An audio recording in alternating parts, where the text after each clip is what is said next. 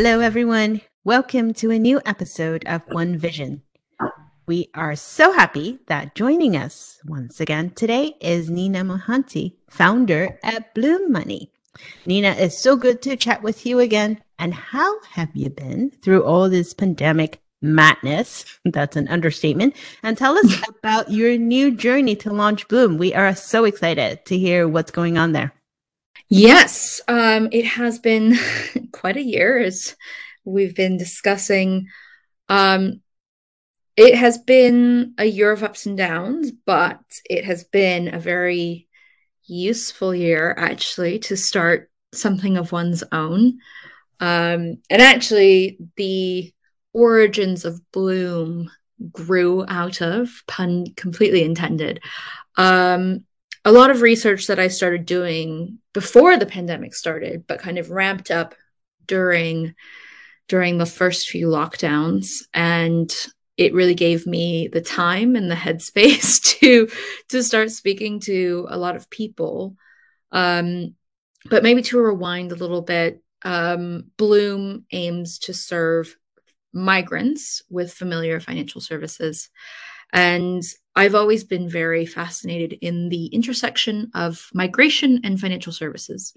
My parents were both immigrants to the US. I'm an immigrant in the UK. And we're living in like this hyper globalized world where up until a year and a half ago, perhaps, it was easy to jump on a plane and start a new life somewhere. And so I've always just been really intrigued with what is it like to be a migrant? What is it like to try and start a new life beyond my own experience? And I remember that horrifying and painful experience of trying to open a bank account in the UK, and you go into that awful, you know, uh, limbo of, oh, I need a phone number, but in order to get a phone contract, I need a bank account for the direct debit. But in order to have the bank account, I need a phone number. And it's just over and over and over, just going in this like vicious cycle. So that's something that I experienced firsthand. But then I started during the pandemic speaking to literally anyone who would speak to me. You both know me well. I always compare myself to a bit of a Labrador, and I want to be everyone's friend and talk to everyone.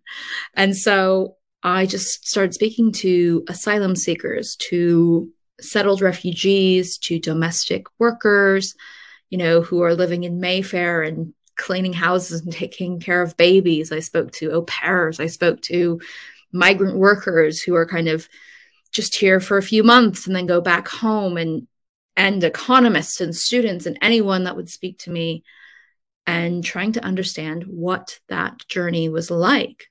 And one of the things I'm sure we can talk about later, I'm sure we'll touch on, is I've just been a bit not disappointed, but I feel like we have not been fulfilling the full potential of fintech in the past few years. And so that was something that felt like now was the right time to do.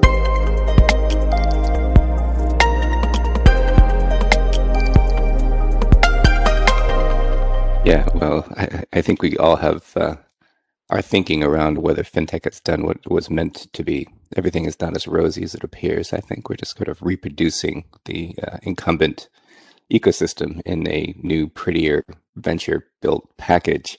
Mm-hmm. Um, to go from kind of what you were talking about, talking to everybody, this fintech Labrador, I love that idea. Yeah. Um, you partnered with Muslim Census, among other things, to understand the use of circles. So Sharia Mm-hmm. compliant investments and other things, the way that people use credit and the way that Muslims particularly use credit in the UK. And you're building out Bloom circles, which is really Mm-hmm. interesting. And you call them similar to Gamiya or committees or Hagbats, or I think it's Aho or Esusu, among other Mm-hmm. communities. Talk about shared finances, how they work, and what are you thinking about in terms of applications? Yeah, so I am someone who I truly believe that saying that there's nothing new under the sun. And I think I probably touched on it back when we last spoke for One Vision about buy now, pay later, and how really, it was like going back to Sears and layaway at the time. Similarly with circles, they're actually academically known as ROSCAs. So that is an acronym for Rotating Savings and Credit Associations. But yes, as you say, they're called different things in different places. So in Arabic-speaking countries, they're called Jamia. Within Bangladeshi and Pakistani communities, they call them committee. Hegbad in Somalia, Ajo Isusu in Nigeria. Actually, I think maybe your listenership might know them more as Tanda, which is what they're called in Mexico. But the basic premise of it is that it's very community-led. And this is something that we see in the global South. I myself come from kind of clash of cultures, as both my parents are from Asia. My father's Indian, my mother's Taiwanese. And one of the things that I have experienced firsthand, but also learned through pedagogy during my degree, is this difference in cultural norms.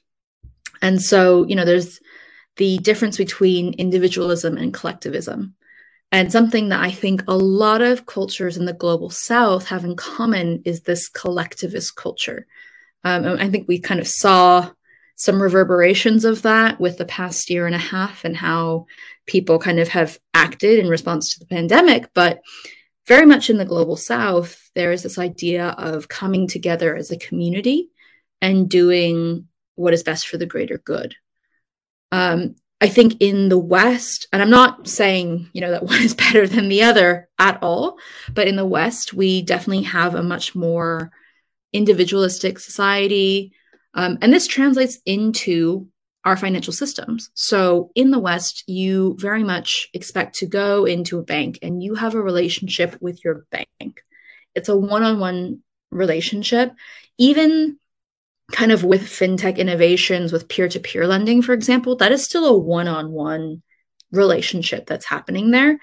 And rarely have I seen in kind of contemporary times a collectivist approach. But actually, this collectivist approach is something that is all over the global South and did once actually take place in the West as well. You might know them better as credit unions or building societies. The idea being that how do we get people together to look after one another?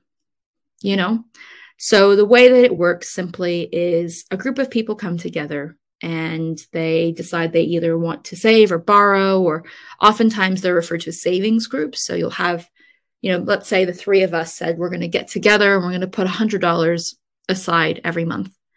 And so together amongst us, we're able to save £300. Maybe I have the first withdrawal and I take that first $300 and do whatever I want with it. And then so on and so forth. Brad, then you have it. And then Theo, you would get it. And this is something that has been going on for, decades, if not centuries. I don't want to actually put a timestamp on it because I don't know for how long it's been around, but I know my grandmothers and their grandmothers took part in this. And so what we're trying to do is bring that into a digital format. Let's call it Rosca 2.0, Circles 2.0. The idea being that we live in a world that is so interconnected, that is so online. So why not bring this online as well? Why not bring the safety and security of, a bank transfer with faster payments into this as well, so that people aren't walking around with cash when they go. I was speaking to people who would, some Nigerian grandmothers who get on the bus or walk to church on a Sunday with $100 in their purse. And then, one grandma is leaving church with $1,000 in her purse because she's got the draw that week, and that's not exactly a safe thing to do. The other thing is to make it as smooth as possible, but create additional benefits down the road. And so, as I say, we're not recreating the wheel here. We're just providing the technology for people to do what they've already been doing. And so I think we've reached this maturation point in fintech where we finally have lots of B2B companies who can give us the infrastructure to build this and do this in a way where I don't have to, raise hundreds of millions to be able to start to build something like this.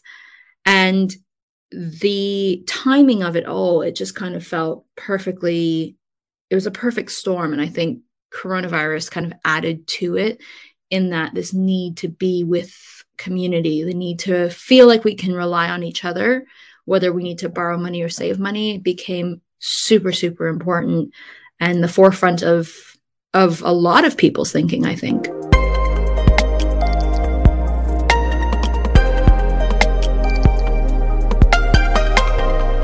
I like that. And I think the last year and a half, if nothing, has taught us, as you said, the importance of community, right? Something that oftentimes when we're so busy chasing after whatever it is, that we lost sight of it, that we lost sight how connected we are. Not just individuals, but, families and groups of people, and not just in our one country, but around the world. And there's a lot of things that we have either forgotten or that we can do better. And if there's any silver lining at all, that will be one. So tell us a little bit more about your plan on expanding into savings and investment, and where can people find out more? How is your launch plan going? Yeah, well, I mean, the first kind of step that we're taking is to digitize these circles, which we call Bloom Circles. It's very important for me to note right now that we're not regulated yet, so I am not purporting to provide financial services to anyone until we have the stamp from the FCA, making that very, very clear. But that is really the first step in what I see as a really long journey. That roadmap goes on infinitely. And there is so much that these circles allow people to do. They allow people to access fair credit. Something that I read recently that shocked me, but shouldn't have, is that the average payday loan in the UK is £100. And we are looking at APRs of like 1,400%.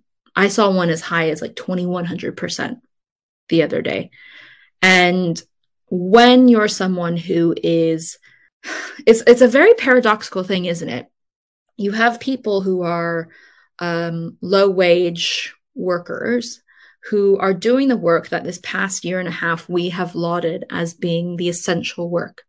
These are people who are cleaning our hospitals, cleaning our offices, who are stocking shelves, making sure that we get from point A to point B, whether that's in an Uber or in a tube, right? And so these are people who really do make up the backbone of our society, but often struggle to make ends meet. And that does not mean that they deserve to only have the option of a predatory loan, right? On the other hand, there are people who do want to save, who have done well for themselves and perhaps don't know how to get started. Or perhaps what we find often with lower income demographics is this idea of liquidity being so important, and that you never want to lock away money because you might need it around the corner. I think about the fact that I recently put some money into a fixed term savings account, and that really means like I've just locked it away with the hope of making, well, let's hope, some sort of return, right, on it. Or actually at this point it's nothing in terms of interest rates, but I've locked that away for 15 months and I'm not going to be able to touch it, whether or not, well, I can pull it out. But the idea of doing that when you're lower income is just terrifying, because what if something happens? What if the boiler breaks? What if, we get evicted, right? And this is a problem that we see in the States as well right now with the eviction moratorium, right? That recently was about to expire. There's so many different things that come up where actually, if you don't have that money readily available, it's really scary. And so the idea is to help people start building towards these good saving habits by doing things that add a little bit of friction. So I call it manufactured friction or contrived friction, where knowing that there's other people who are depending on your pay-in into a circle, really means that you feel that community spirit, right? Like, oh, actually, I should pay in because this person is going to withdraw and they need it for something else. But also this idea of out of sight, out of mind, simply, right? So if it's there, it will be used, whether it's £5 or £5,000. If it's there, it will be used. So if we are able to kind of create that contrived friction and move it aside, then we can help people start to save for themselves. And little by little, even if it's, £10 a month, just £10, after 5 months, that's £50. And that might be more than some of our customers would ever have had in savings to begin with. So this is kind of the first step. The second step is looking beyond just, these basic behaviors. And something that I love doing is watching people. It's that FinTech Labrador thing in me. And this desire to understand people's behavior. And so when I talk about Bloom, I don't so much talk about a specific product necessarily, but a lot about digitizing existing behaviors. And so if we know that, for example, people love to go and buy a lottery ticket. This is something kind of like around the world that, we see this all the time. I would go into my corner shop and, drop off a package or pick something up. I remember one day I was there in the span of 30 minutes. I saw 6 people come in and each person spend anywhere from £5 to £20 on lottery tickets. And that is not a judgmental statement. That is just a statement of fact. Whether or not that's a good thing or not is not for me to decide. But if people are going to spend £5 to £20 on lottery tickets, where we know the chances of them winning are so slim, can we also then digitize that? Can we use that behavior to do something that is better for them? And we see a lot of that kind of, I think in the States, there's a few companies that are looking at kind of gamifying savings and that sort of thing.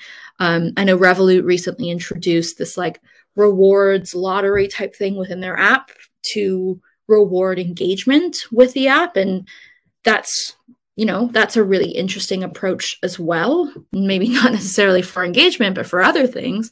So lots of different behaviors, remittances as well, sending money home for mom, sending money home for school fees, whatever. How can we not only digitize them, but then bring them additional reward and value for doing these things that they're already doing?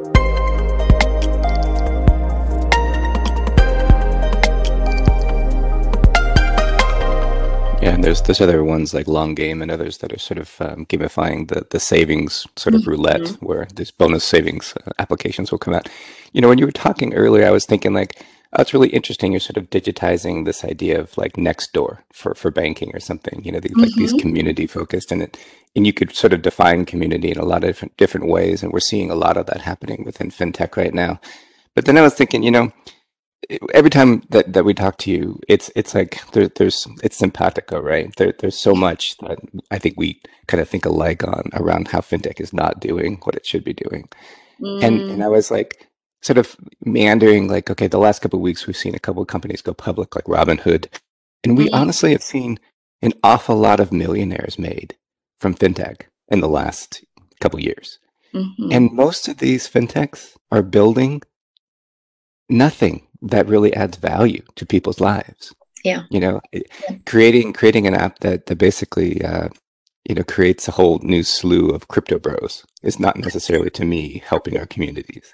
Or something that is, being not much less sort of being pervasive in society, adding more credit and more use of, fees and the rest. That doesn't add value. So I really like this idea that you've learned from what's there and you thought about what was missing in the community. So credit unions that are listening, take note, because there's an awful lot of opportunity to sort of go down this path. Yes. So let's talk about that in a broader sense. You spent other times at companies like Klarna and Bud and MasterCard, and you've seen this space for a long time. You have strong opinions, obviously, as we do, about the right and the wrong direction of fintech, which we do love. What's working and what else needs to be changed And then I have a follow-up about how you're building this.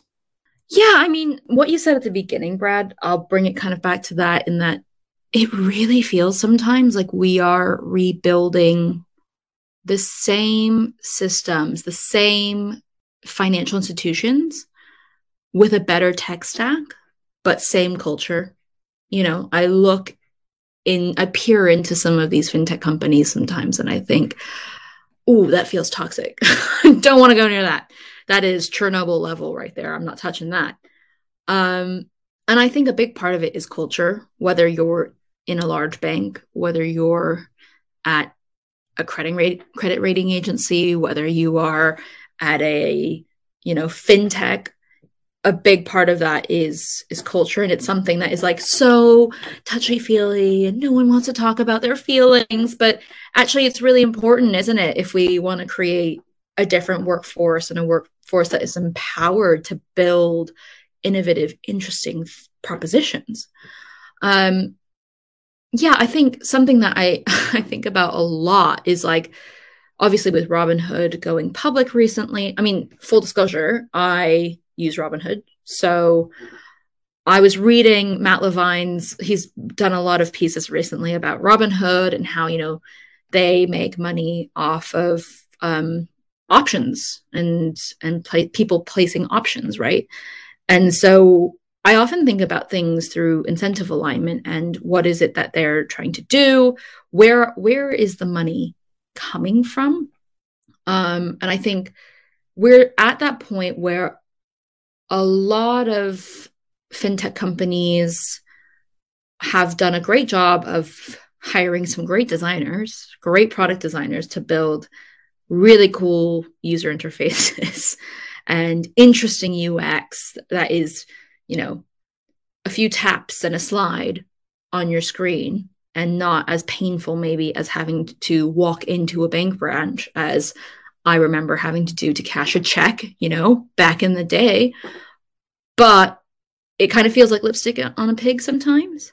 Now, of course, I caveat there's a lot of brilliant companies doing really interesting things. But I think what really frustrates me, and a big part of me leaving Klarna to do this and to work on Bloom, was the fact that I felt like I was building the same product for the same person over and over and over. It was like Groundhog's Day. I would, wake up and, right, let's do some user research. And I'm speaking to the same urban dwelling, white collar person with disposable income who gets avocado toast and is more concerned is, am I overspending on lattes perhaps? Or that seems to be the metric that we're measuring, or that we are measuring for them as a sign of personal financial health. I don't know. But it felt repetitive, and it also felt like, wait, hang about. Why is it that serving people who have less money, people who are Black or brown, who don't fit into the traditional mold of what financial services knows how to serve, knows how to underwrite, why is that considered charity? And this is something I talk about often because people keep asking me, have you considered incorporating Bloom as a charity?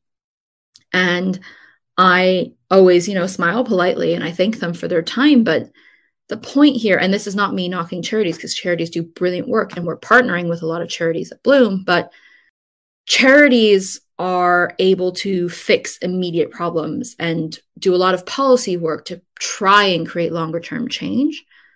But they are not going to be able to create wide scale systemic change. And so the reason that, people say, why are you going for VC funding? Why don't you look for grants and that sort of thing? Is because I do want to supercharge. I want that fuel to take Bloom to the next level, because I think it's possible to create change at scale. And being able to change one person's life, maybe 10 people's lives, if they're able to grow their savings, grow their wealth, what are they going to invest it in? Hopefully, they're going to invest it into their own communities, right? They're going to spend in their local area. They're going to support their local mosque, they're going to support the local restaurants, whatever. But that is a win for me, and that starts to kind of chip away at the change that needs to be made. And she's the founder of Promise Pay, and what they are doing is trying to disrupt the bail industry in the US. And allow for people, it's a payments platform, but very much focused on the US's incarcerated population. And that was like mind-blowing. And I heard her speak about this once where she said, I knew exactly what I wanted in an investor. I wanted someone who also agreed that VC funding would supercharge our mission and allow us to gain scale to change as many lives as possible. And like, I completely subscribe to that idea. So the idea is to look outside what's easy, because I feel like, I can go down and talk to someone who works in the city and be like, oh, what are your pain points? Are you spending too much money on coffee? Fine. But there are a lot of people who would benefit from just a little bit more attention. And I think that also has something to do with who is building products and how they're building products. And a lot of, as you mentioned, working with Muslim Census here in the UK, working with organizations like First Love Foundation and hand in hand with charities to actually co-create with the customers we aim to serve has really done wonders for our product roadmap, if I'm honest.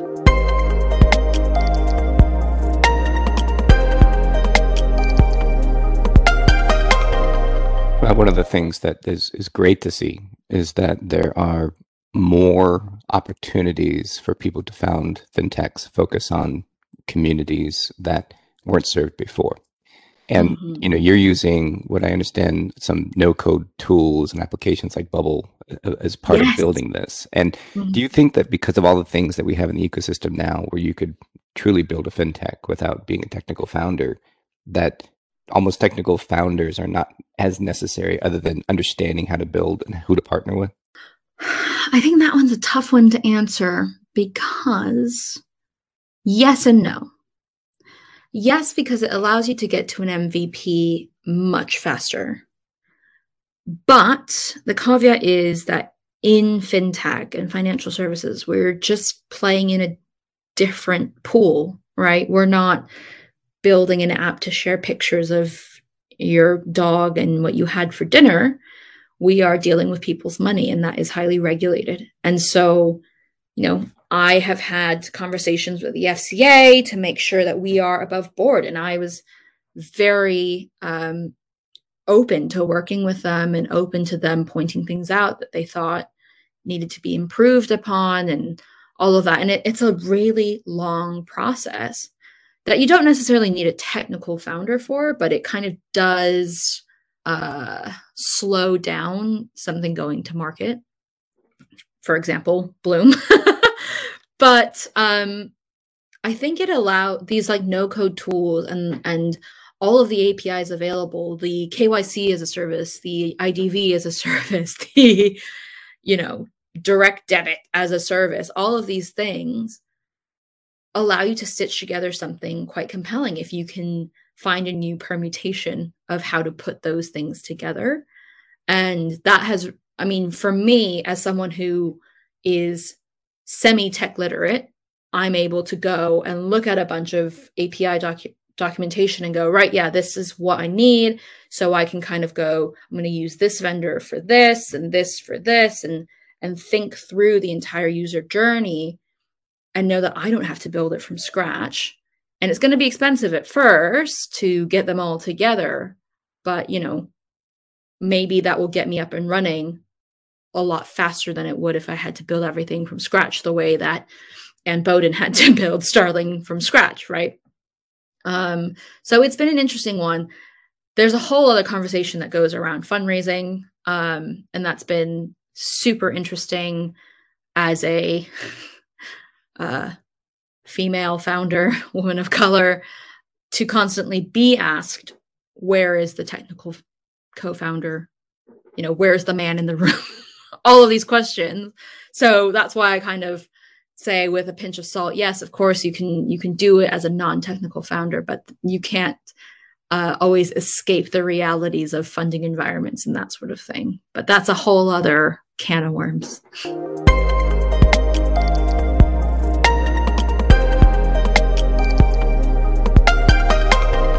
I think that will be a whole different episode, and hopefully with some liquid food involved that will make the conversation easier. Much has changed, but yet much has not changed. Speaking of, we have in the past 9 months or so seeing more fintech startups that are coming to the market, focusing on the concept of communities, right? From Latinx to Black, API, LGBTQ. There have been quite a few that have started on this side of the pond. Have you seen something similar on your side? And what more needs to be done? I think that's a fairly open-ended question.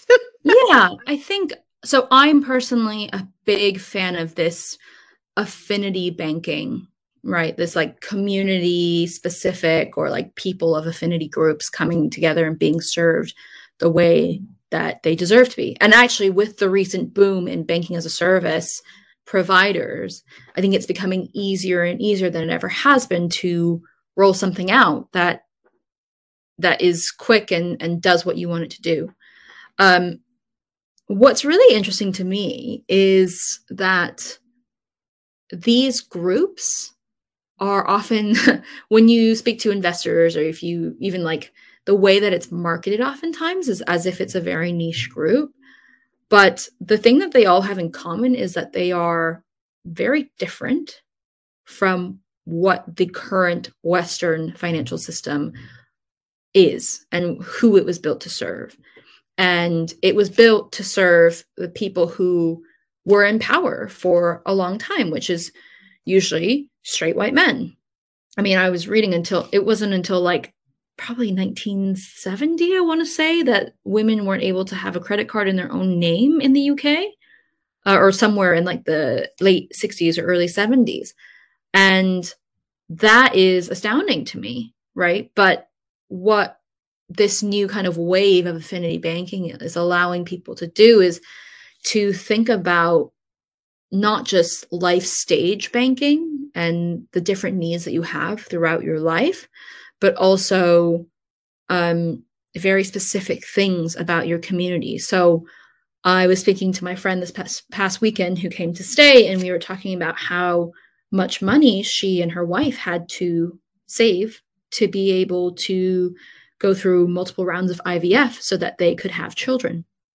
You know, it's something that for me as like a cis woman, I've never really had to think about having a surrogate, you know, or doing lots of rounds of IVF or adopting necessarily. Whereas if you are a same-sex couple, that's probably something that is front of mind if you would like to have a family, right?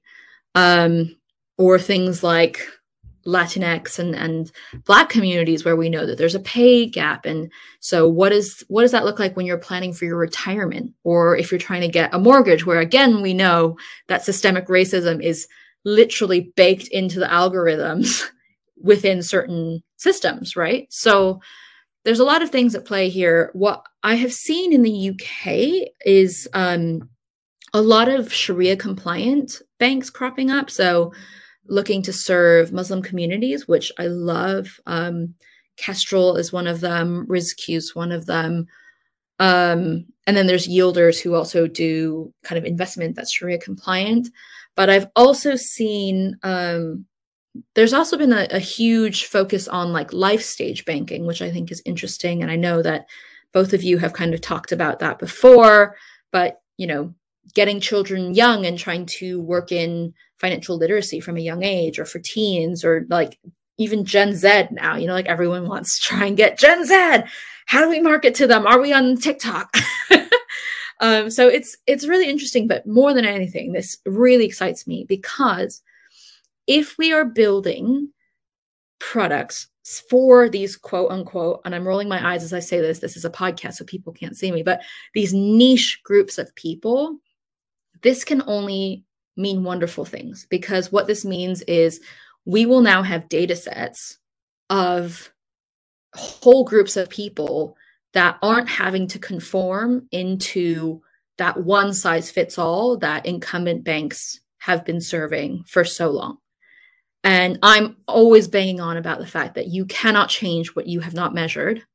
And so this is really exciting for me, because if we're starting to offer, mortgages or loans for people who are LGBT plus to have surgeries, to have surrogates or whatever, and we actually find out that their repayment rates are 100%, I mean, we wish, right? But, that's amazing. How do we then work that into our existing algorithms to then make sure that everyone else who's not currently banked with Daylight, for example, is able to have that same experience? So I'm very heartened by it. And I think that, it's a really interesting time to get into that and have these affinity specific groups and affinity banking, as it were. Yeah, the funny thing, though, as I often think about what they're doing, are they really niche, though, right? If you look at how our world and our society is changing, it's becoming more diverse, more different than how it was 30, 40 years ago. And so if the world is changing, then I would say even the quote unquote incumbents need to start thinking about how do you service more people instead of staying with your old group that looks exactly the same, where the population is dwindling down a little bit. There's a whole big world out there, ladies and gentlemen, who are listening, and is very exciting. So perhaps there's something to be learned from some of the newer fintech startups. Yeah. To be fair, though, I will say this, Brad and Bradley, you've brought it up a few times. It is right now, a lot of the propositions are UI. I'm just being like completely, upfront and being honest about what it is that they are right now. But if that's the first step, then great. It does take a lot of, that's kind of the paradox, isn't it, of like having so many options to have, various B2B platforms and be able to do these things, issue a card instantly with Marqeta. That's great, but that also means you're dependent on them. So I think we still have a long way to go, but I'm very excited and optimistic about where we're headed. I like that. Yes, there is a glimmer of hope somewhere down there. All doom and gloom. Yes. No, it will be okay. We're 2021. So with that, thank you so much for joining us on the show today, Nina. Always a pleasure. And hopefully soon, one of these days, we will see you in person across the pond. Yes. I can't wait. We will get there. And for the rest of our listeners, thank you so much for tuning in to another episode of One Vision. And we'll talk to you all next week.